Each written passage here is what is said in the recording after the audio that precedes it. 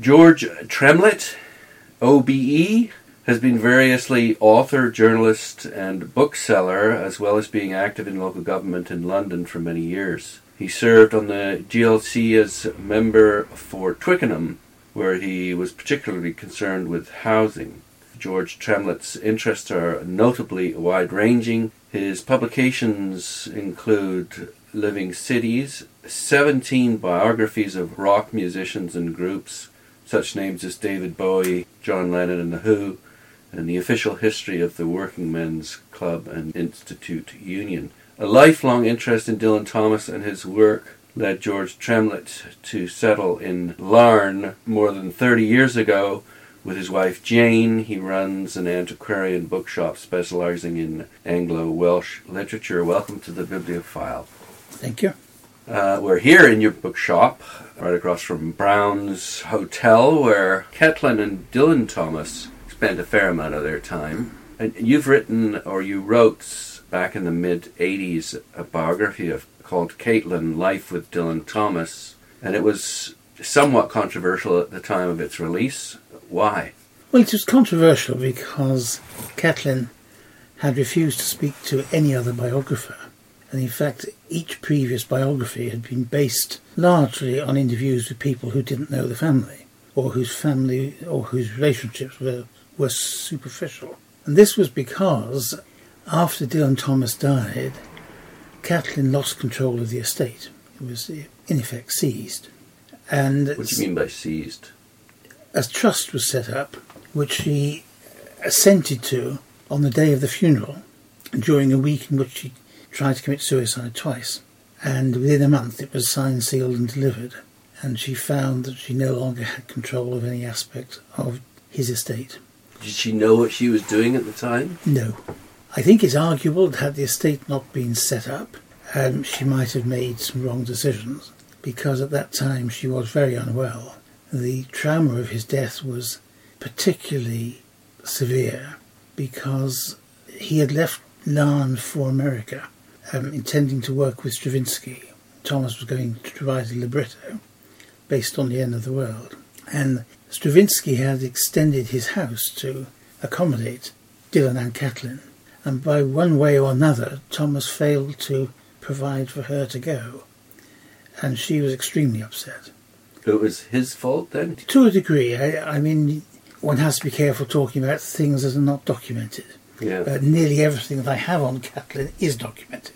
Yeah, you mentioned that you taped many hours of conversation. But in this particular respect, the degree to which they had a terrible row before he left, it had never been explained at all until she spoke to me, and had been a matter of dispute for 30 years. When she did explain to me, I thought she told the whole story, but I think subsequently that perhaps she didn't.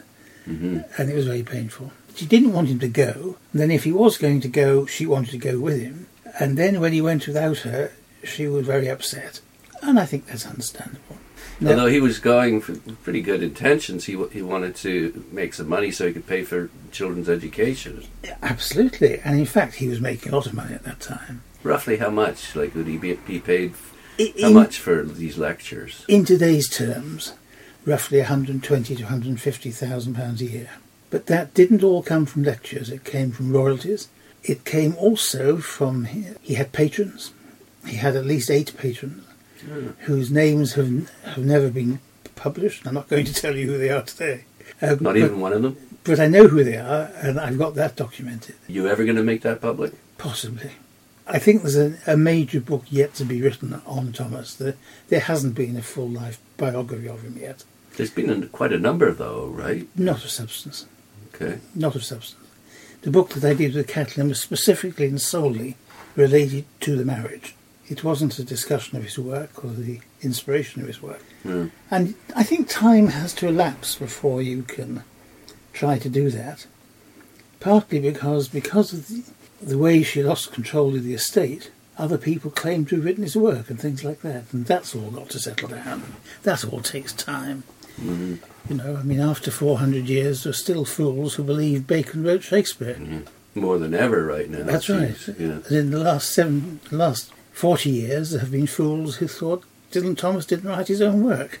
But all of that will settle down, I think, during the centenary year. Which is coming up this year. And why do you think that? Do you think there's just going to be more and more people talking about or writing about him? Or I'm fairly dry-eyed about the centenary year. I think it's a great tourist occasion, and the tourist trade is going at it hammer and tongs. They really are, yeah. That's why I'm here. And the Welsh Assembly, or Welsh Government, have allotted £700,000 for the budget, and a lot of nonsense will be enjoyed by all, you know. What do you mean by that? Well, there's going to be pony rides through West Wales, and there are going to be escorted tours, and there are going to be kayaks across the River Taff. But there's going to be a lot more people reading his poetry. I hope so. As a result, that's one good thing. Well, that will be the effect of the promotion. I think it would be a very wrong time to bring out an intelligent book.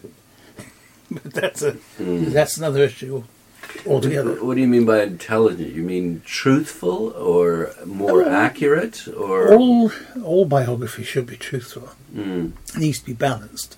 And the ones that have been written so far, there's been a lack of balance. Most of them have excluded Kathleen. Most of them have excluded her family. They've excluded what she brought to the marriage. And what did she bring to the marriage? What she brought to the marriage was history in art and in Irishness and Irish literature, although she herself was born in London. Her father was Francis McNamara, who was a fairly minor Irish poet, but who was an associate of W.B. Yeats and all that generation around the Abbey Theatre, and was probably the closest friend that Augustus John ever had. And they were intimate friends for 30, 40 years. A very, very close, like brothers, in fact. And when Kathleen's mother and father separated, and her mother began a lesbian relationship with a woman called Nora Summers, Augustus John, in effect, became, as her sister Nicolette described it, a father. And Nicolette's book about the relationship was Two Flamboyant Fathers. So the McNamaras, that's Caitlin McNamara, Bridget McNamara, Nicolette McNamara, and their brother John, they all had in effect two fathers. And one was Augustus, the other was Francis. But Augustus was incestuous father. Augustus, he was an incestuous father, but in a part, what made it so unusual was that all the family's friends were connected with the arts, in art in particular, particularly with the Slade School. Kathleen's sister Nicolette was an artist. Both her husbands were artists. Her mother's lover was an artist. Augustus John had artists in and out of the house all the time, and was rooted in Fitzrovia in London, which was the centre where the artists of the day, Epstein, Lucian Freud, Bacon, and all the rest of them, they were all centred around that time. They were all sort of people whom Thomas knew. Because of Kathleen? Because, Kathleen herself, before meeting Thomas, had been living in Paris with an artist called Lars Segal, who was a Lithuanian Jew, whose work was very much about the Jewish predicament, not just in the 30s, but historically. And he was declared a degenerate artist. By the Nazis? By the Nazis, yeah. by Hitler and Goering. Just like Dix was. Yes, absolutely. Yeah. And he fled. He'd become partly Brazilian by choice. He eventually became naturalised Brazilian. He fled to Brazil, and Kathleen fled to London. And she must have been pretty young at that age. She was late teens. No, in late teens, she'd be a bit older than that. A bit older, okay. Yeah, she was born 1913. Okay. This happened about 1935-6, just in the build-up before the war, when the pressure was being felt by the artist. And she arrived in London with a whole bundle of Lars Segal's paintings under her arms, and she lived on selling those for a while. And then Augustus John introduced her to Thomas. Yeah, what was that all about? First of all, Augustus John, would you say he didn't rape her? He raped her, yes. He did rape her. But she wasn't particularly upset by it. Right. He sort of forced himself on her. He forced himself and she on her. didn't. I guess he thought, well, if she didn't complain. He was doing her portrait at the time. Yeah, no, I guess he slept with pretty well everyone. He did. Portrait of, yeah. And she understood perfectly well that it went with the job. You know? Yeah. That if he was painting your portrait, well, he had you. You know? Right. And she said he was like a hairy old goat. She accepted that, Yeah. and it didn't stop her going back the next day and sitting again. Yeah. And she sat with him again till he finished the portrait, which was exhibited at the Royal Academy. It was a significant portrait. And I suppose the reason she was going back was because she knew that he was a significant artist, and He was part of the family, because he had in effect been her de facto father. Not the greatest judgment, I guess, or he just had this bohemian sense that he could sleep with whoever he wanted to. Well, Bohemians are Bohemians, and Yeah. they have their own values, and I think those are among the values that Dylan acquired from Catelyn. A Bohemian attitude to life, but more importantly than that, I think the really big thing he acquired from Catelyn is because she had this background and she'd been familiar with the prerogatives of artists for the whole of her life. But she was a very, very sexual, sensual... A very beautiful woman. Beautiful. Very beautiful. Yeah. And a dancer, and who'd been in London chorus lines. You know? Yeah. And on the day that they met, Augustus, it was in the Wheat Sheaf in Fitzrovia, Augustus introduced Dylan to her.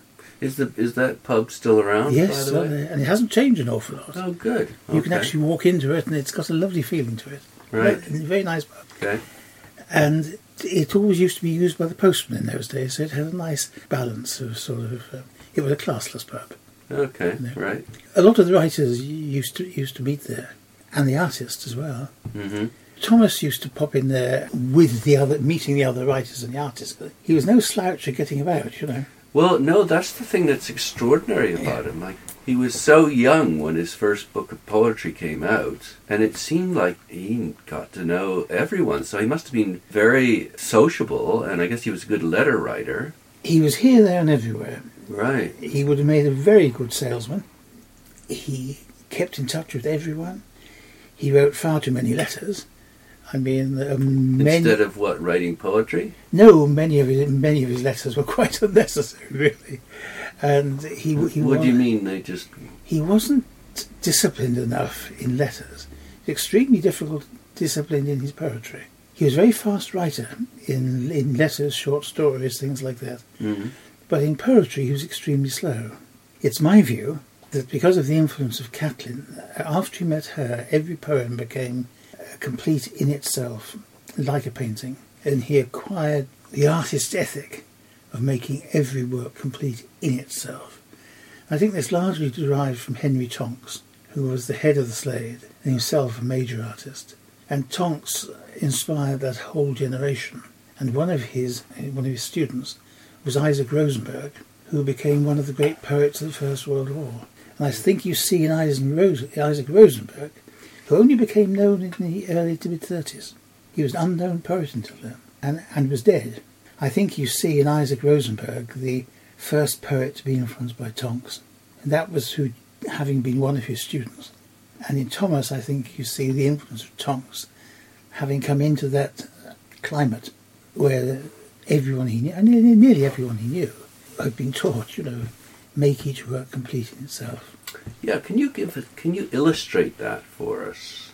In what way? Well, how would his poetry have changed as a result of this? I think, and also, when you mean a complete work of art in itself, can you just explain that a bit more? Yes, of course. In the years that he was in Swansea, he wrote and wrote and wrote and wrote. He produced well over 200 poems. Yeah, for between the ages of 16 and 20 or thereabouts. But most of them are junk. They don't stand up. They haven't been finished. About 4 really great poems come out of Swansea. After he left Swansea and after he met Catelyn, the discipline that you can see in the 4 great poems that come from Swansea is suddenly in everything he does. And she used to say to him, keep it simple, keep it simple. Basic odd things, really. Couldn't stand sentimentality. She couldn't. She couldn't. Very firm on punctuation, commas, and where you should have a comma or semicolon. And she was with me. I could see it. The other thing, she had a facility with words, which I suppose came from the family background. So all this thing like Bible black and things like that, she rolled her vowels and her nouns together and her adjectives. So she rolled them together in everyday conversation. And if you heard her speak, as I did for 8 years, and specifically for those 50 recorded hours, if you heard her speak, you heard the nouns and the vowels and the adjectives rolling together in speech. Very attractive. And you hear it in Thomas. You did not hear it prior to her arriving, but you did afterwards. No, what I heard, I wasn't aware of it until I went out to Sicily in 1985, and I stayed with her for almost a month. But you don't hear you don't hear it in Dylan's poetry before he no, met you don't. her, and you do after. Yes, and you do after, and you do in Undermilk Wood. Okay. Sorry, it's interesting you should say that, because I think a lot of the sexual letters that Joyce wrote to Nora, and he invited her to be as open as possible. He, I believe, got quite a bit of material from that. When I went out to stay with her, I'd known her for about 4 years before we started working together. It took me 4 years to persuade her to work on this book. You'd met her locally here. I met her in London, and she came to London periodically, but did not come down to Wales. What year was that then? I first met her in 1982. Okay. How did you meet her? I met her in London, her daughter. She was with her daughter, and I'd asked her daughter to introduce me, and she did. We hoped she'd come over for the unveiling of the plaque in Westminster Abbey, but she wouldn't come. But she came over shortly afterwards, partly to see the plaque. Is that the one that Jimmy Carter insisted on? Well, Jimmy Carter had a small part in it. Okay, depends who you talk to, I guess. I mean, if you're interested, I can tell you exactly what happened. The Dean of Westminster told our honorary that he would very much like to see a plaque to Dylan Thomas in Westminster Abbey. Oh, see, the word I got was that Jimmy Carter showed up and said, "Why isn't there a statue or a monument?" I'm going back a year before that, and the Dean said that under the conventions that they have, they had to raise £3,000 to fund the plaque and its maintenance. That had to be a fund. And our honorary said, how can we raise the £3,000? And I said, well, I thought the nice thing to do would be to have a concert so that everyone who went could feel that they'd taken part in it. And I was then on the Greater London Council, and I asked my colleagues if we could have the festival hall for the night free to have a concert. And they said yes. And I then said to our honorary, what do we do next? Because none of us knew how to organise a concert. So I wrote to Lord Harlech, who was then chairman of HTV, and asked him whether HTV would like to help us organise this concert.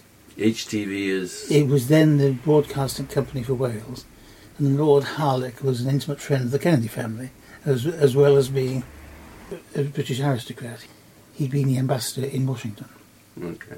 And at about that time, when this was just starting to take shape, Carter arrived in London and expressed the opinion that it wouldn't be nice if this plaque was in Westminster Abbey. And that gave it a little bit of a kick, because what had until that time taken quite a while to get off the ground. I see, the way I'd heard it was that he came in and he said, why isn't there a plaque to Dylan here? And the response was, well, we don't allow those kind of people in here. And he said, well, look, this one was a drunkard, this one was No, that's not true. What's true is the Dean of Westminster wanted a plaque. He did. And he told our honorary that he wanted a plaque. I see. Okay. And while we were trying to get it off the ground, in came Carter and said, why isn't there a plaque? And everyone said, oh yes, well, we must have one. Yeah. And Lord Harlech said, look, we don't want a concert at the festival hall, it's a bit too vast. Let's have one at the Duke of York's Theatre instead. Okay. And Ironby and I were on the committee that organised it with Hugh Weldon and various people connected with Thomas, including John Ormond Thomas and Winfried Vaughan Thomas. Okay. And So you met Caitlin through her daughter then, yes. and then spent some time suggesting that it would be valuable to have her side of the story told? The reason for that was that I knew her side of the story hadn't been told. Right. And I knew that the family's friends hadn't spoken. The family's friends had all stayed loyal to Caitlin. Until she spoke, they wouldn't speak. So you had a tranche of biographies that were only based on third-party information. You had no direct access to anything of importance. And this is apparent in the biographies. Now, which ones are those? There's Ferris. Fitzgibbon. Okay. The best of the lot, funny enough, was written by a chap called Reed, who was John Malcolm Brynnin's lover, Bill Reed. They had a lifelong partnership. Yeah.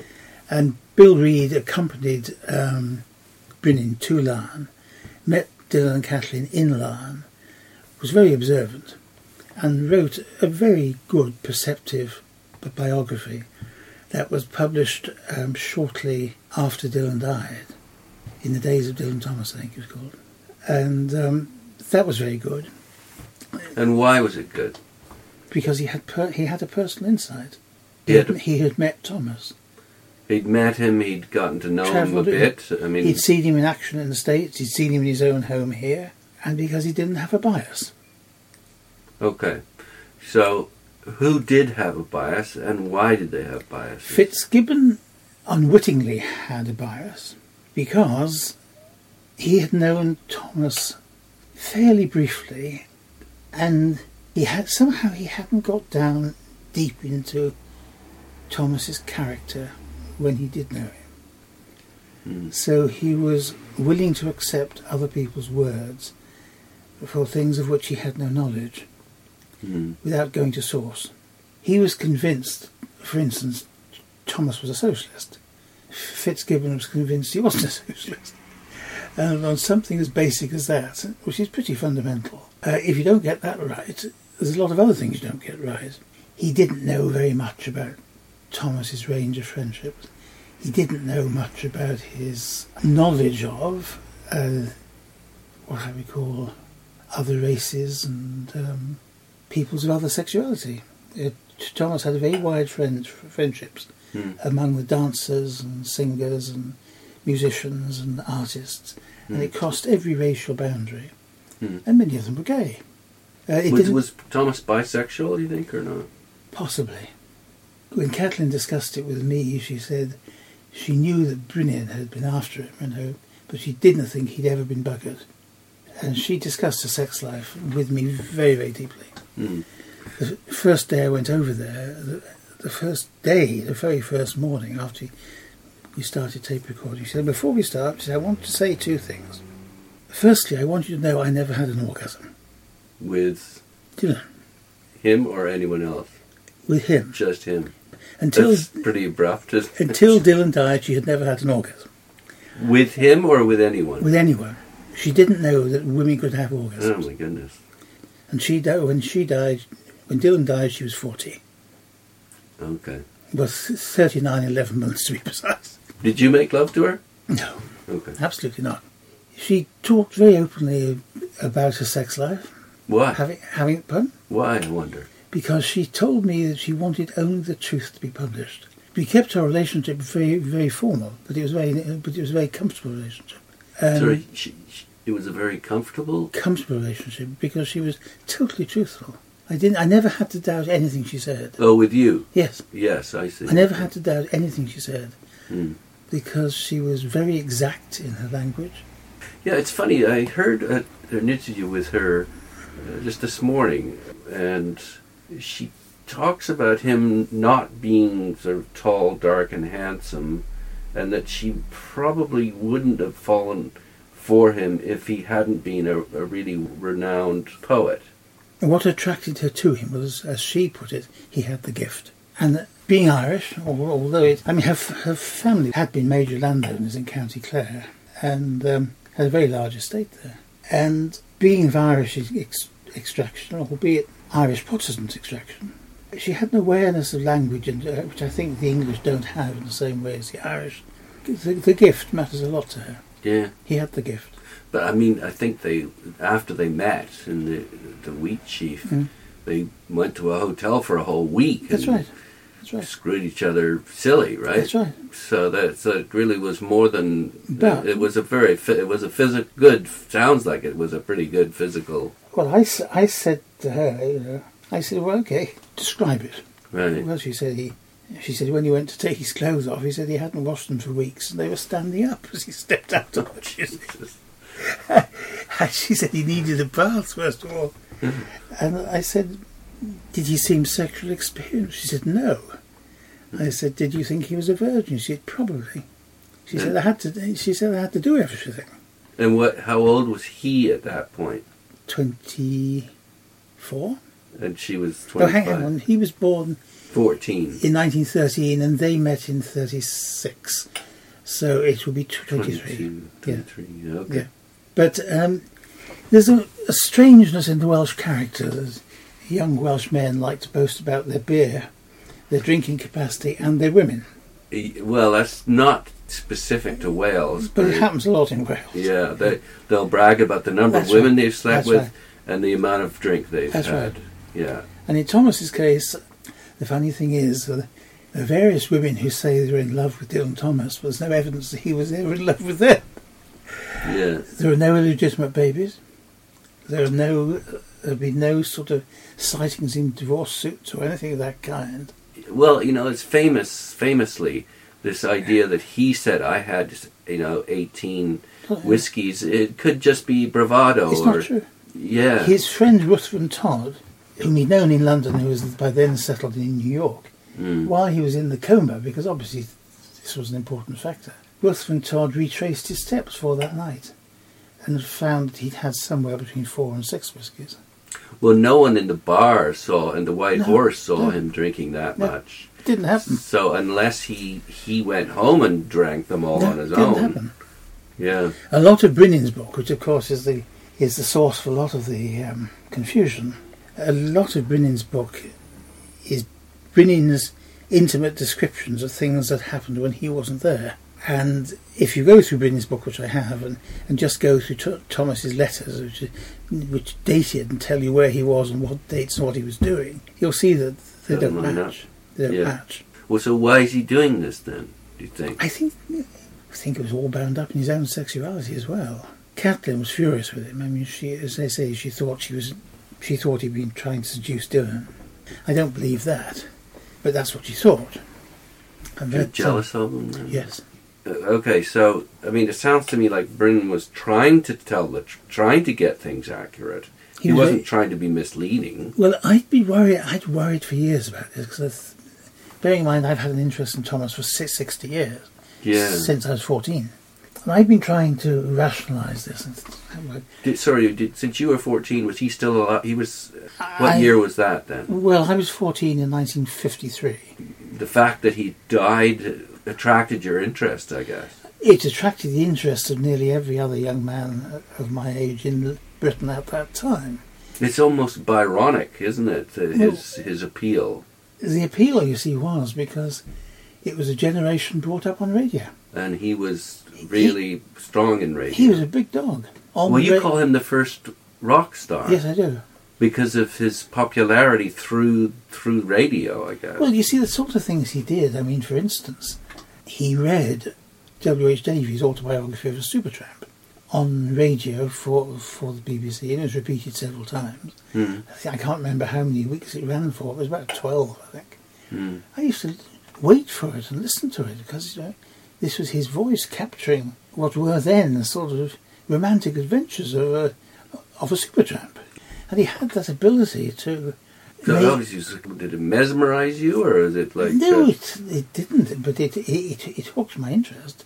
I had an English teacher who had urged me to listen to him, and I followed his advice, and I did.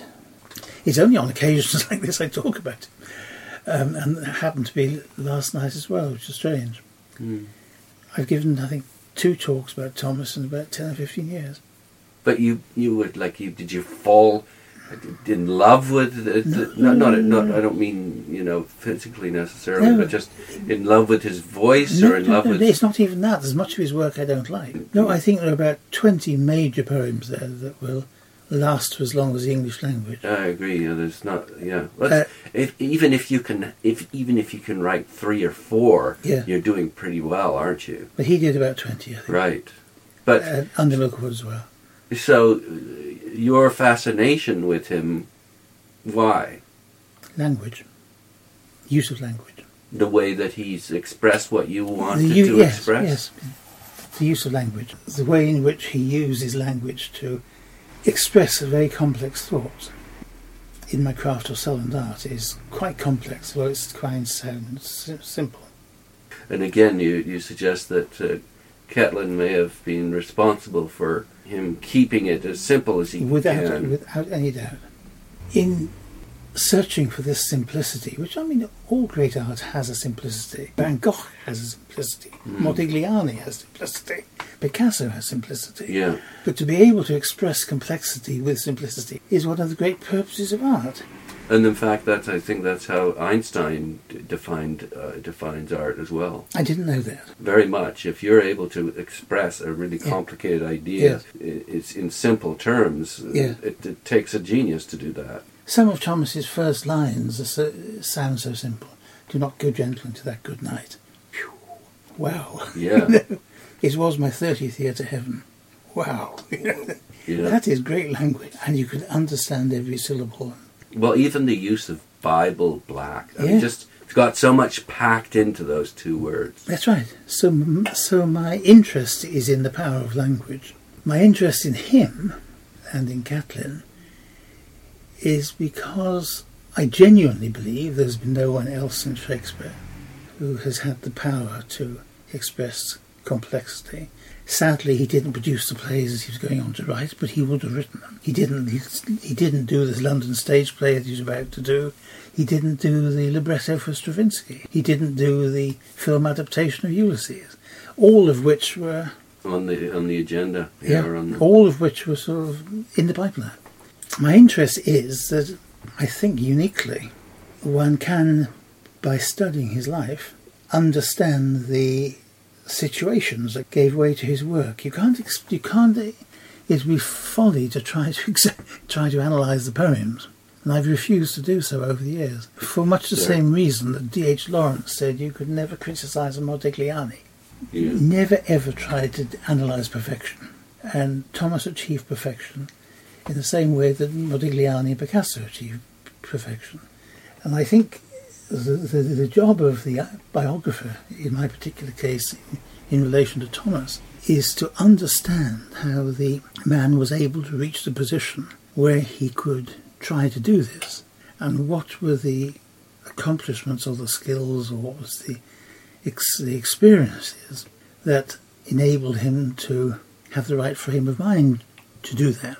But you don't analyse line by line, because that's peculiar to his craft. First of all, these are complete works of art, as you say. So how can you... And incidentally, unlike T.S. Eliot, and unlike Auden, unlike Stephen Spender, and unlike Wordsworth, and unlike Longfellow, and unlike Mark Twain, there is in Thomas a precision. He's working in 8 lines, or he's working in 10 lines, or he's doing a sonnet, or he's doing, as in Alderwise by Owllight, he's doing 10 sonnets. I find that the most impenetrable of all, because the story has it is that he was describing the history of Christianity in 10 sonnets. You would need to have a very obtuse understanding of Christianity to be able to find that parallel. Well, I mean, obviously people are going to argue with you to say that the list of poets you've named are in his class, if you will. But your argument is that he's with Shakespeare above everyone else. Yes. And Burns and Shakespeare. And you're saying that... It's because of the How precision. do you defend that, then? Because, How do you mean? Well, it's clearly your opinion. Yes. And you base that opinion on the language that appeals to you. Not that appeals to me, the language with which he has been able to communicate the idea to the world. What he does for me is just for me. I mean, that doesn't matter as much in itself. Let me show you something. Which I once did a programme called Do Not Go Gentle Into That Good Night. And that was a TV programme that I sort of, in effect, narrated.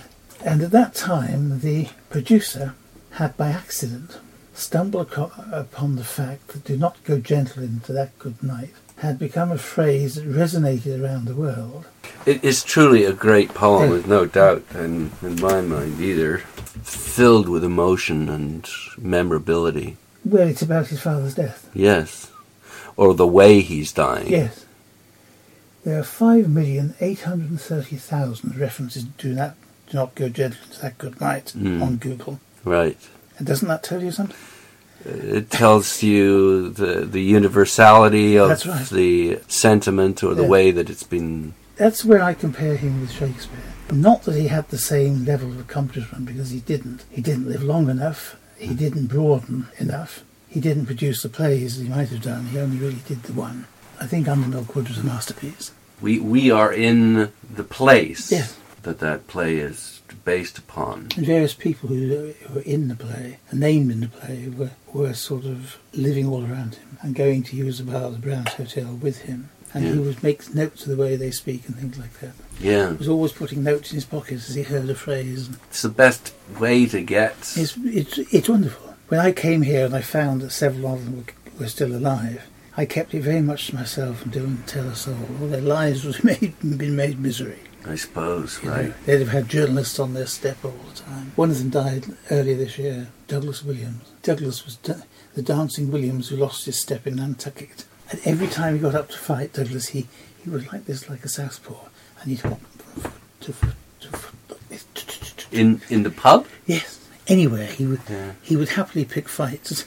So he was Dancing Williams, and he was a sailor. He travelled the world, you know. He'd been a ship's captain.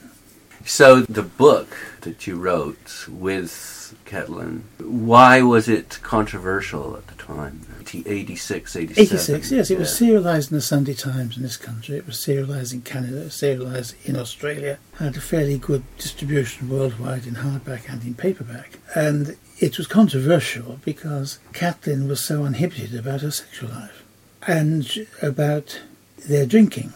Their drinking, as you would know if you stayed in Larne, their drinking fell into a Larne pattern rather than an alcoholic pattern. Well, maybe not just Larne. I mean, my experience last night in Swansea is that I was just kind of flabbergasted at how many of the people in the pub and outside the pub were smashed out of their heads. But that's not Larne. That's not Larne. Here in Larne has been a tradition of the pubs being places where you talk. And you meet your friends in the pub, you talk. Mm. And you go home, you may go home to your supper and have some supper. Mm. Then later you may go back and have another one. Yeah, it's like a communal living room. Yes, yeah, very much. The first week I was in Larne, which is in 1977, I popped into a pub down the road that has since closed, called Green Dragon. I was sitting there having a beer. My wife was across the road getting a child ready for bed. Yeah. And I heard two people behind me discussing the structure of the Welsh short story. I don't know, this is unusual, yeah. This is odd, you know. Yeah. And I listened to this, and after they'd gone, I said to the landlady, who are those two guys, is he? Oh, they said they were two of the road sweepers. You're kidding. Yeah.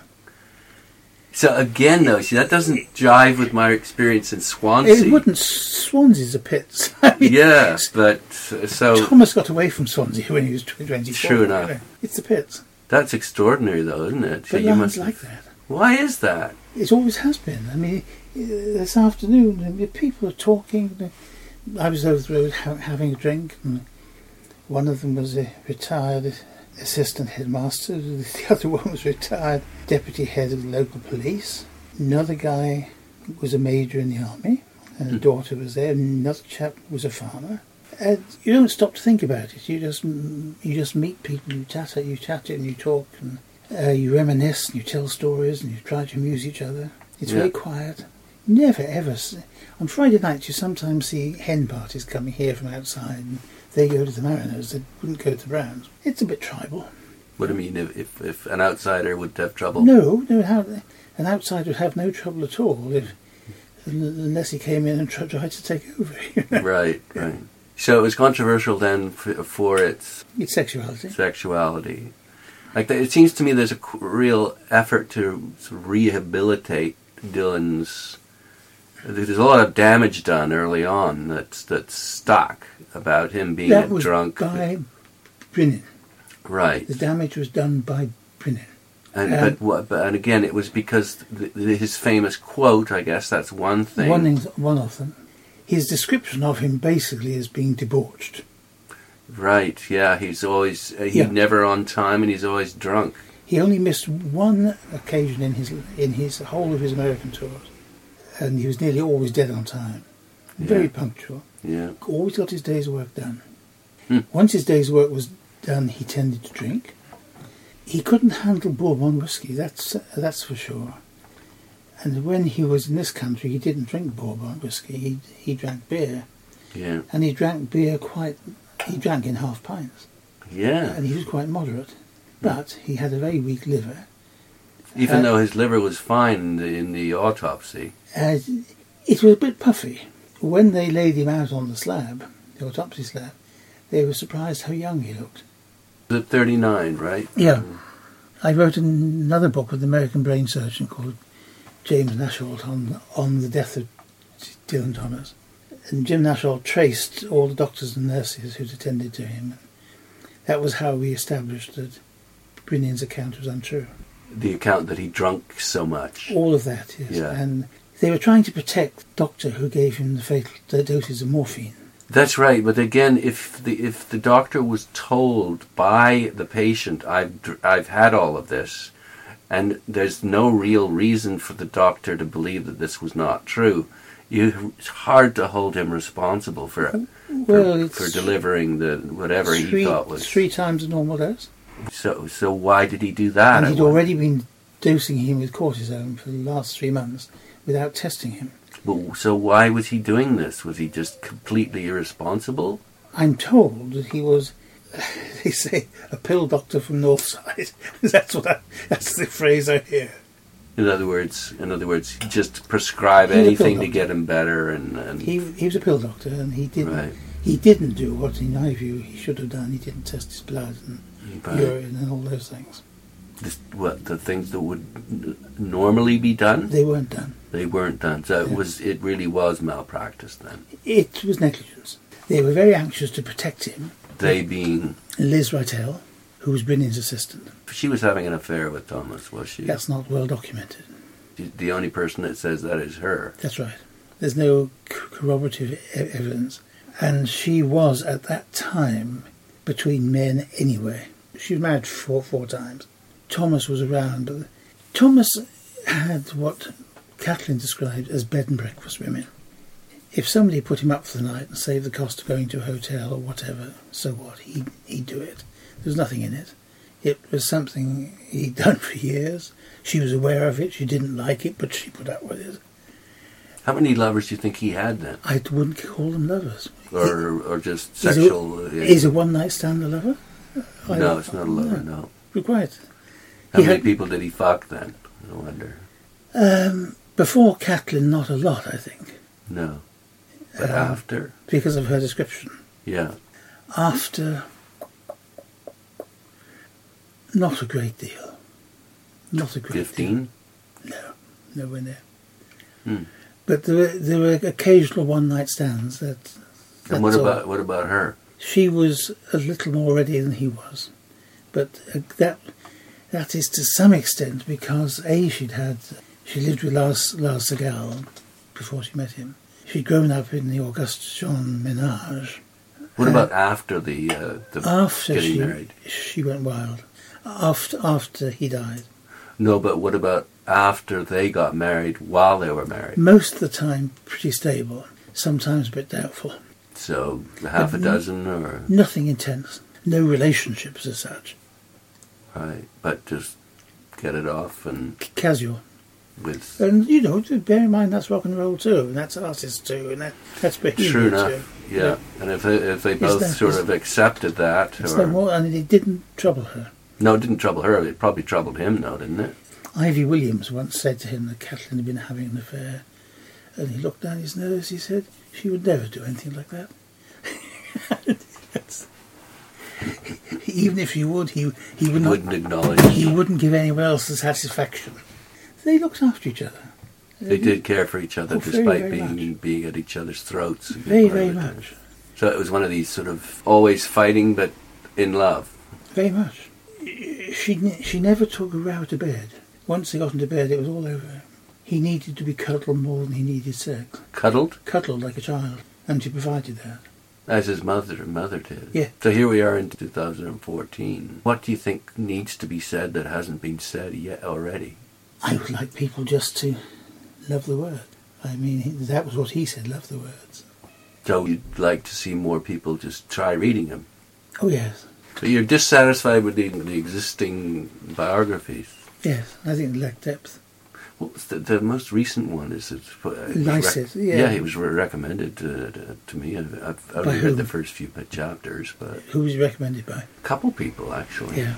It was all cobbled together.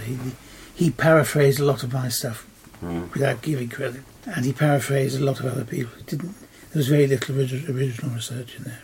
So are you planning on writing that biography or not? I don't know. I don't think it should be published before he goes out of copyright. And that's 10 years' time, because I think a real biography, when it comes, has to be uninhibited by copyright. Uninhibited by copyright? What does that mean? What it means is that those who control copyright in his case haven't necessarily preserved the truth. But copyright's just basically publishers... No, it's the copyright in his letters and in his writings. A lot of his writing, non-poetic writing, Adventures in the Skin Trade, is primarily autobiographical. Portrait of the Artist's Young Dog, all those short stories are autobiographical. And you can actually relate the stories to specific instances in his life and into the development of his character. I still don't understand the copyright angle. Because they have prevented various things being done and said which infringe their control of copyright. And it wasn't Kathleen's control of copyright, it was their control of copyright. Their, meaning the estate? Yes. They've controlled the release of letters and such, or...? They've suppressed letters that don't fit their concept. I see. So when that ends... Then there'll be a free discussion. A free discussion because of why you'll be able to publish letters. You won't have to ask anyone's permission to publish the letters that exist in which libraries, by the way, Buffalo and Texas. Or? Yes, but they've mostly been transcribed now. There's no need to go to Buffalo to find letters that are already in print. There are letters that have not been published that could be. Does the copyright restrict people from actually reading them? No, just the publishing of them. I have never, ever, not once, sought permission from the estate. And I would not do so. To read? To quote from. I haven't sought their consent on anything. I've published a full account of their, what I would call perfidy. I've put that in writing. I don't want to drag it on too much, but what is their perfidy? In taking control of his estate and choosing his biographers and allowing his widow no involvement in that process. And taking advantage of a woman that... Taking advantage of her. In that difficult period. For over 30 years. The first thing they did was they went door to door in Larne. They paid off all Thomas's debts, which was fine. They told all the tradesmen that she was to be given no credit, because she now had an allowance of £8 a week. Yeah, how paternalistic. That's more than that. They had the money in the estate for her to buy the boathouse when it was offered to her for £2,500. They wouldn't give her the money to buy the estate. Instead, they bought it themselves. Yes, they bought it themselves and used it as a private holiday home for themselves. What about her? What was she going to be? She left the country because of Brynnin. Oh, that's right. She went to... She left the country before Brynnin was published. Because she felt that... She didn't want to be here when Brynnin was published. Right, because it was... It made her look so bad. And that's why she stayed away for over 30 years. Having studied it all, and I formed the view that she was right. I still believe that she was right. I've seen all her legal documents, all her medical documents. In fact, I've got copies of them. All her medical papers, all her legal papers, all her accounts and things like that. All of those I have. And I think she was traduced. My sympathies are with her. And so, as you say, everything that's really come out has avoided criticism of the estate. Yes. And that's what needs to be examined. That will because be, it sounds almost criminal. Yes, well, for nearly 40 years, she knew that if she stepped out of line, the income from Dylan's estate would be used to sue her. So it's blackmail in a way. She knew that. If she ever did or said anything they disliked, they cut off her income. And she was left without income in Rome. Where did the income, was it spent or did it just build up or what? At one time it built up, and I helped her take the legal action that ensured she got the money. That time was £80,000, and that was 1988. She needed the money to have a medical operation. They knew that she was ill, and they were hoping she would die. And I know that. I can't tell you for these purposes how I know that, but I know that. Yeah. And I have it annotated. They thought she would die, so they weren't sending her the money. Without the money, she couldn't have the operation. The operation was to relieve the pressure on the vertebrae at the top of the spine that had disintegrated through her years of alcoholism. She had been a non-alcoholic since 1976, and in fact didn't touch alcohol at all until she died. When did she die? 1994. So the last 18 years of her life were in total sobriety. But they still continued to plead that she was alcoholic, that she was demented, that she was suffering from this, none of which was true, and I've got it in writing. And I think the treatment was awful, and that as a result of that, because they were briefing the biographers, a totally false perception arose of her. She was one of the great literary wives, and she didn't have that due. And I can see why that would motivate you. Yes, that is what motivates me.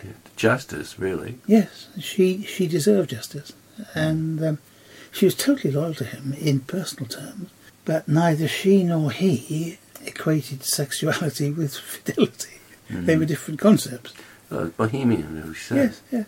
It didn't matter. And you have to accept people by their own evaluation in those things. Yeah. You can't moralise about the way people make their choices. What's happening with the money now? Is it going to... It goes into the estate. Kathleen, of course, has died. Her 3 children have died. Hannah is the grandchild, who's the daughter of Henri. Hannah is now, in effect, keeping the flame alive. Does that mean that she gets the money? Well, how they're dispersing it, I don't know, because although I have all the documents up to the time Kathleen died, yeah. I don't have the documents after she died. But there was a High Court case over it, because Kathleen wanted to leave part of her estate to her Italian son, and the other children wouldn't bear it. So she left everything she possessed to her Italian son, excluded her children. Quite honest. It's always so messy, isn't it? And I have a copy of the will, a photocopy of the will. At one stage, she had a will that appointed me her executor, but I wouldn't. I advised her not to do that, and I gave her the legal advice. And she also asked me to help arrange for her to be buried with Dylan, and I helped with those arrangements too. Which she is. In this town. In this town, and she couldn't and wouldn't discuss it with her children. I was very reluctant to help, but... The plans around being buried. Yes. Yeah. They were gobsmacked when they learned that this was what she wanted, but they carried out her wishes. They were even more upset when they realised that I'd been a party to it. Were they not supportive of her either? Were they the executors? Were they working on their behalf? Or? No, the trustees of the estate funded the children. So the children tended to go with the trustees of the estate rather than with their mother. And she wanted her other child to be treated equally with the other 3. And because they wouldn't allow it, this was the source of the schism that went on from a roughly... Kiko was born when she was 49. And from then until the end of her life, and she died at the age of 80, there was constant litigation over including Kiko, which her daughter and her 2 sons, by Thomas, would not agree to. Well, she wanted for him was fair share, a quarter. Equality, yeah, equality. Because as she looked upon it, it was her inheritance, and how it was divided was for her to decide. They looked upon it that it was their inheritance is not for her to decide. Because it's sort of been taken away from her earlier. Yeah. Have you? It's a horrible mess. Yeah. Yeah. And is it still a horrible mess, or I think so. it continues to be that? There's pain there. Yeah. And nothing's been settled, or are they still Well, yes, there fighting? is. There is, in the sense that no doubt the present trustees, because the ones at that time are all dead, but they sort of passed on the trusteeship as though it was their chattel. No, and really it wasn't. So my sympathies are with Catelyn. I think she's been badly treated. I think she was the mainstay of Thomas's creations, later creations from 1936 onward. I don't think he'd have pulled it off without her. That's my view. Well, thanks for telling her side of the story. Okay. It's a great pleasure to meet you and talk to you. Thank you very much. I've been speaking with George Tremlett, who is the author of Catelyn, Life with Dylan Thomas, published by Secker and Warburg back in 1986. Is it still in print? No, it's not. So how can people get a hold of this? They'll have to try it through Abe. You're not going to reprint it yourself? I can't, because I share the copyright equally with her Italian son, and he and I are non-communicado. Okay. He can't publish without me, and I can't publish without him. Well, thanks again for sharing this convoluted story. It's been great.